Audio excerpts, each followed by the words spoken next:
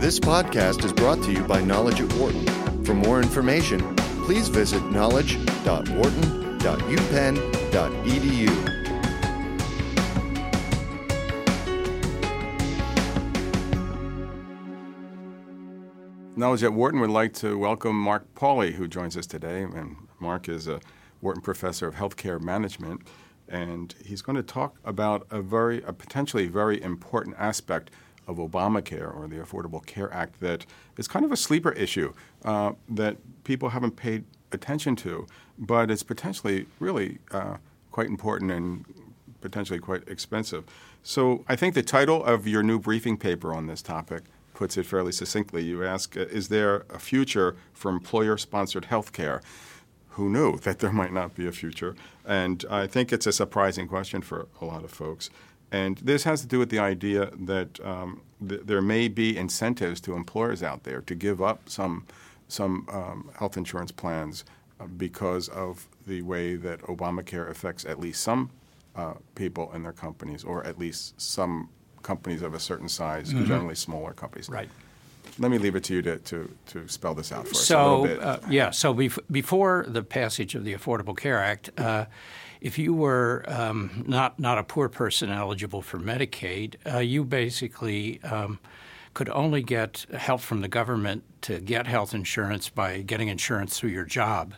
And although you may not think of it this way, that actually is potentially a way to provide substantial help, because the fraction of your compensation that you would get as your employer's premium payment would not be subject to taxes. Then, as most of us pay an explicit premium as well, usually it's about a quarter of the total premium, that's also excluded from taxation. And if you have a creative enough employer that's set up a flexible spending account, you can exclude up to $2,500 of spending not covered by insurance from taxation as well. So before the ACA, only people who got insurance through their job could get help for the government from private insurance. What the Affordable Care Act did was set up a system of subsidies related to income up to 400% of the poverty line income that a person could get if they got insurance through the exchanges that were set up by the law. And the reaction to that, in part, was to say, well, this may be the end of the world as far as employment-based insurance would go, because especially if you are willing to believe, despite so far I think evidence to the contrary, that these exchanges will be terribly efficiently run and offer wonderful choices. Don't get me wrong, there are some good exchanges, but they're more the exception than the rule. But if you thought they'd really be a wonderful thing, maybe a lot of people would say, gee, I'd rather get my insurance through an exchange where perhaps I have more choice than I have at my job. And then some employers said, or even some consultants told them, look, you're now paying, let's say, an average of about $4,000 per worker for insurance. There's a penalty if you're a large employer for not making that payment, but the penalty is only $2,000 being less than $4,000. Why not drop insurance coverage and tell your employees to go to exchanges? Why is the penalty $2,000? There's an explicit penalty in the law for employers. Well, it was it's called the employer mandate. And the employer mandate says if you're an employer above a certain size, you have to provide insurance to your workers and contribute a certain fraction of your their premium.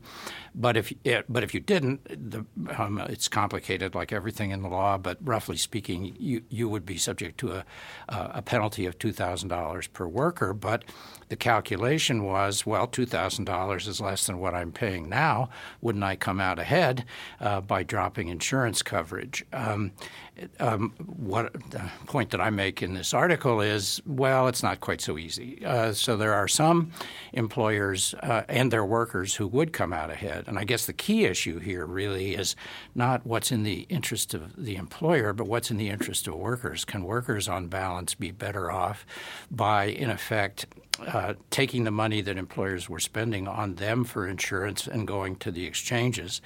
And the answer answer would be if you were a worker in especially a small firm with mostly low-wage workers, there would be an advantage. The advantage would be you aren't getting much of a tax break before because your taxable income is not that high. But now, with the same amount of money, you could go to an exchange and say if your income was 200% of the poverty line, which would be about $38,000 for a person, you could get a 50% subsidy. So that's a much bigger break than you were getting before. So the news is that there would be some workers in some firms where there would be an advantage. And if this was a small firm ultimately under 50 workers, although it starts off with a threshold of 100 workers, there would be no penalty for the employer. The only reason, though, why that doesn't necessarily signal a revolution is that the fraction of workers who work in small, homogeneous, low-wage firms who currently get health insurance is actually quite tiny, less than 5% of the overall workforce. So although those people would gain a lot, there aren't a lot of them. And at the other extreme, if you are working in a large firm and you're an upper-middle income worker, and most people in that firm are, if that employer canceled in their insurance, then you as workers could go to the exchange, but you would have to pay the full premium without a subsidy, and you wouldn't get the tax break anymore. So you would actually plead with the boss, please don't drop insurance coverage because we'd actually rather get our compensation the way we're currently getting it rather than the way we would have to deal with an exchange. So from the employer's point of view, let's say I'm a large employer, and I think you said the average premium is $4,000, yeah. Even for a large firm. Does that include? Is that like after the tax breaks that I get? From no, that's providing before. That's before. So it's actually not costing me $4,000. It's costing me something less because of tax advantages. Yeah. So it depends, of course, what's marginal tax bracket you're in. But Right. you know, if you were in a 30% tax bracket, it's costing you $1,200 less than $4,000. Right. Okay. So then, the employee would not want their employer to do that because it would be almost like a pay cut, wouldn't it? It would be like a pay cut. Could you just explain how it would be like a pay cut? Well, effectively, it is like a pay cut. If you even though let's take the simple case where the employer drops insurance but gives you back the money, the $4,000 they were spending, well, you're now going to have to pay $1,200 more in taxes because you got $4,000 more in taxable income. You go to the exchange, you say, where's my subsidy? They say, sorry, you earn too much to be eligible for a subsidy. You get zero subsidy. You're out $12,000.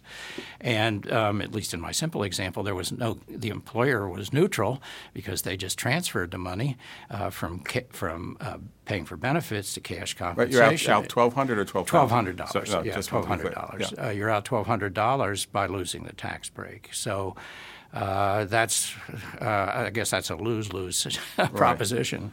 But it doesn't take account of the idea that an employer, not saying they would, but in theory they could say, I'm not providing insurance, which would be like a pay cut. Oh, and I'm not giving you the $4,000. Yeah, well, they could of course say, I'm not giving you the money either. But then you'd wonder, that would be like a pay cut, and you'd wonder, you're kind of a sorry excuse for a capitalist because you must have been overpaying me in the first place. Right. If I will continue to work for you after this big pay cut, because now you're less competitive. Workers right. want to work someplace else. Yeah. We usually assume, and it's probably easier to assume in the current labor market than in the labor market that prevailed in 2010 when the ACA was passed. But we usually assume labor markets are pretty competitive. Workers are not being overpaid, but if their compensation takes a big hit, the employer that does that is actually going to lose rather than win because the workers will no longer want to work there. So whether your pay is cut or your health care benefits are cut, it feels the same to the worker. It feels the same. And really that's kind of the main economic message here, that employers don't give you health insurance. They just either pay you in the form of cash or in the form of benefits. And one advantage, as I started off by saying, of getting paid in the form of benefits is that's something I get a tax break for, whereas if I get paid as cash, I have to pay tax on it. As does the employer. as does the employer for the Social Security part, yeah. So the big split here seems to be bigger companies and smaller companies. Yeah. And I think you're saying that the percentage of smaller companies doesn't add up to a very big percentage. Yeah, overall. That's right. Or at least if you look at the fraction of people who were getting private health insurance through their job, which was more than 90% of all people getting private health insurance, the great bulk of those people are not working in small, homogeneous, low-wage firms. They're working in large firms that either have high average wages, which was the story I was telling a few minutes ago, or even if, as in many large firms, there are some low-wage workers, the great bulk of the workers are not low-wage. So if the firm cancels the whole deal, it's going to do more harm to the larger number of high-wage workers than it's going to benefit the small number of low-wage workers. So, and then if you add on top of that the fact that there's this $2,000 penalty, it would seem like a money-losing proposition all around for a large firm to contemplate dropping health benefits. So there's another intriguing line in your brief, which says that there could be some incentive for some large companies to think about creating a separate company for lower wage workers in order to eliminate some health care insurance. So my position on this, my econometrics professor told me when you forecast the future, never attach a date if you present a number. But I'll put a date here. So my view is that in the short run, let's say over the next 5 years, I don't see a massive reduction in the provision of health insurance by employers just for the reasons I mentioned, that the great bulk of workers now getting health insurance through their jobs are in these large heterogeneous firms, that there isn't going to be a net gain from dropping coverage. Heterogeneous meaning? Meaning there's some low-wage workers but a lot of high-wage workers.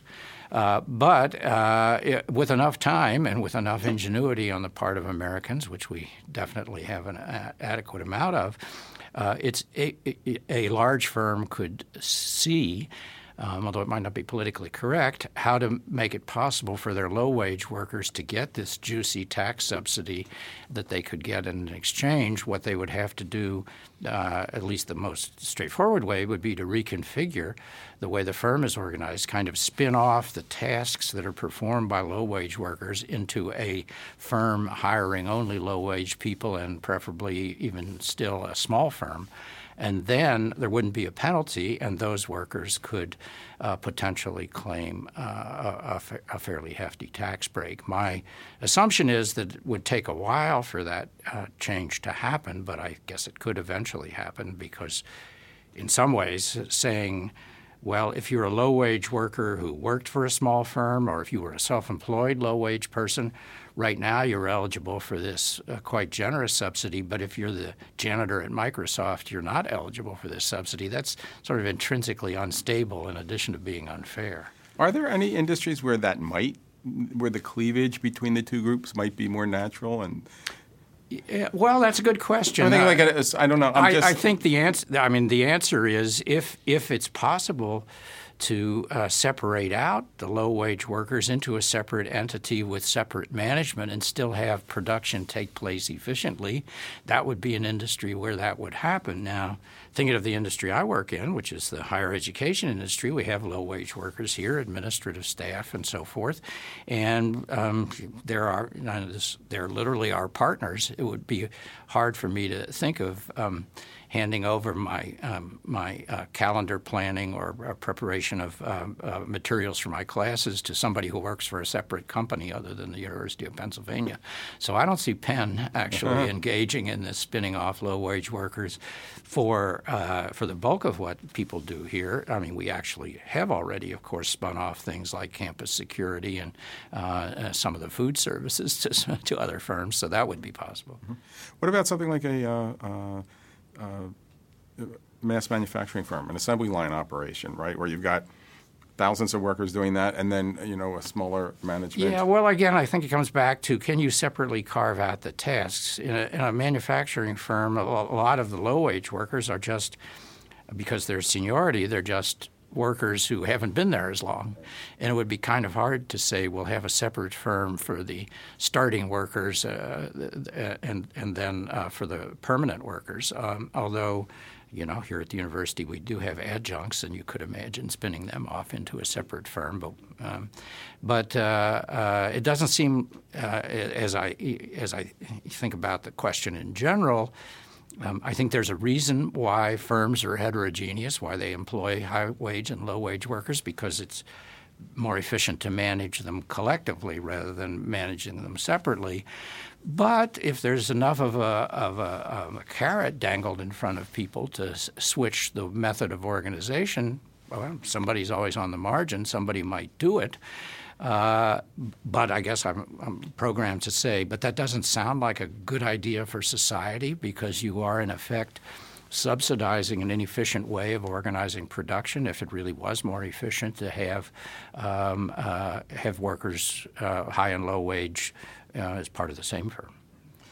What haven't we covered on this that would be important for viewers to know about? Well, there is a kind of current way to make it advantageous for low-wage workers to be spun out or to be separated, and that is, and there's a considerable debate about this, the law penalizes firms when they don't provide health insurance to full-time workers, but not when they don't provide health insurance to part-time workers. So this has been a big debate, and one of the I believe adverse incentives present in the law is to say to an employer, look, if you can split your work into twice as many part-time workers instead of full-time workers, and if they are also low wage, that's important. If they're low wage anyway, but you can split them into part-time workers, then those part-time workers, there's no penalty for sending them off to the exchange. Now I'm back again on my sermonette about how that doesn't sound like a good way to organize production, because usually it doesn't make as much sense to have a lot of part-time workers as a smaller number of full-time workers if you're producing things in ordinary kind of production setting. Although, of course, we know for some things like fast food and things like that, it may not be so inefficient. And some companies are already doing that. They're already limiting hours. So yeah, but some companies are saying, and they're probably right, that this incentive will cause us to emphasize part-time work more than full-time work. There's no intrinsic merit to full-time or part-time work, but having the reason why you choose to employ people as part-timers is because of this subsidy is not a good reason from the point of view of overall efficiency. For more business news and analysis from Knowledge at Wharton, please visit knowledge.wharton.upenn.edu.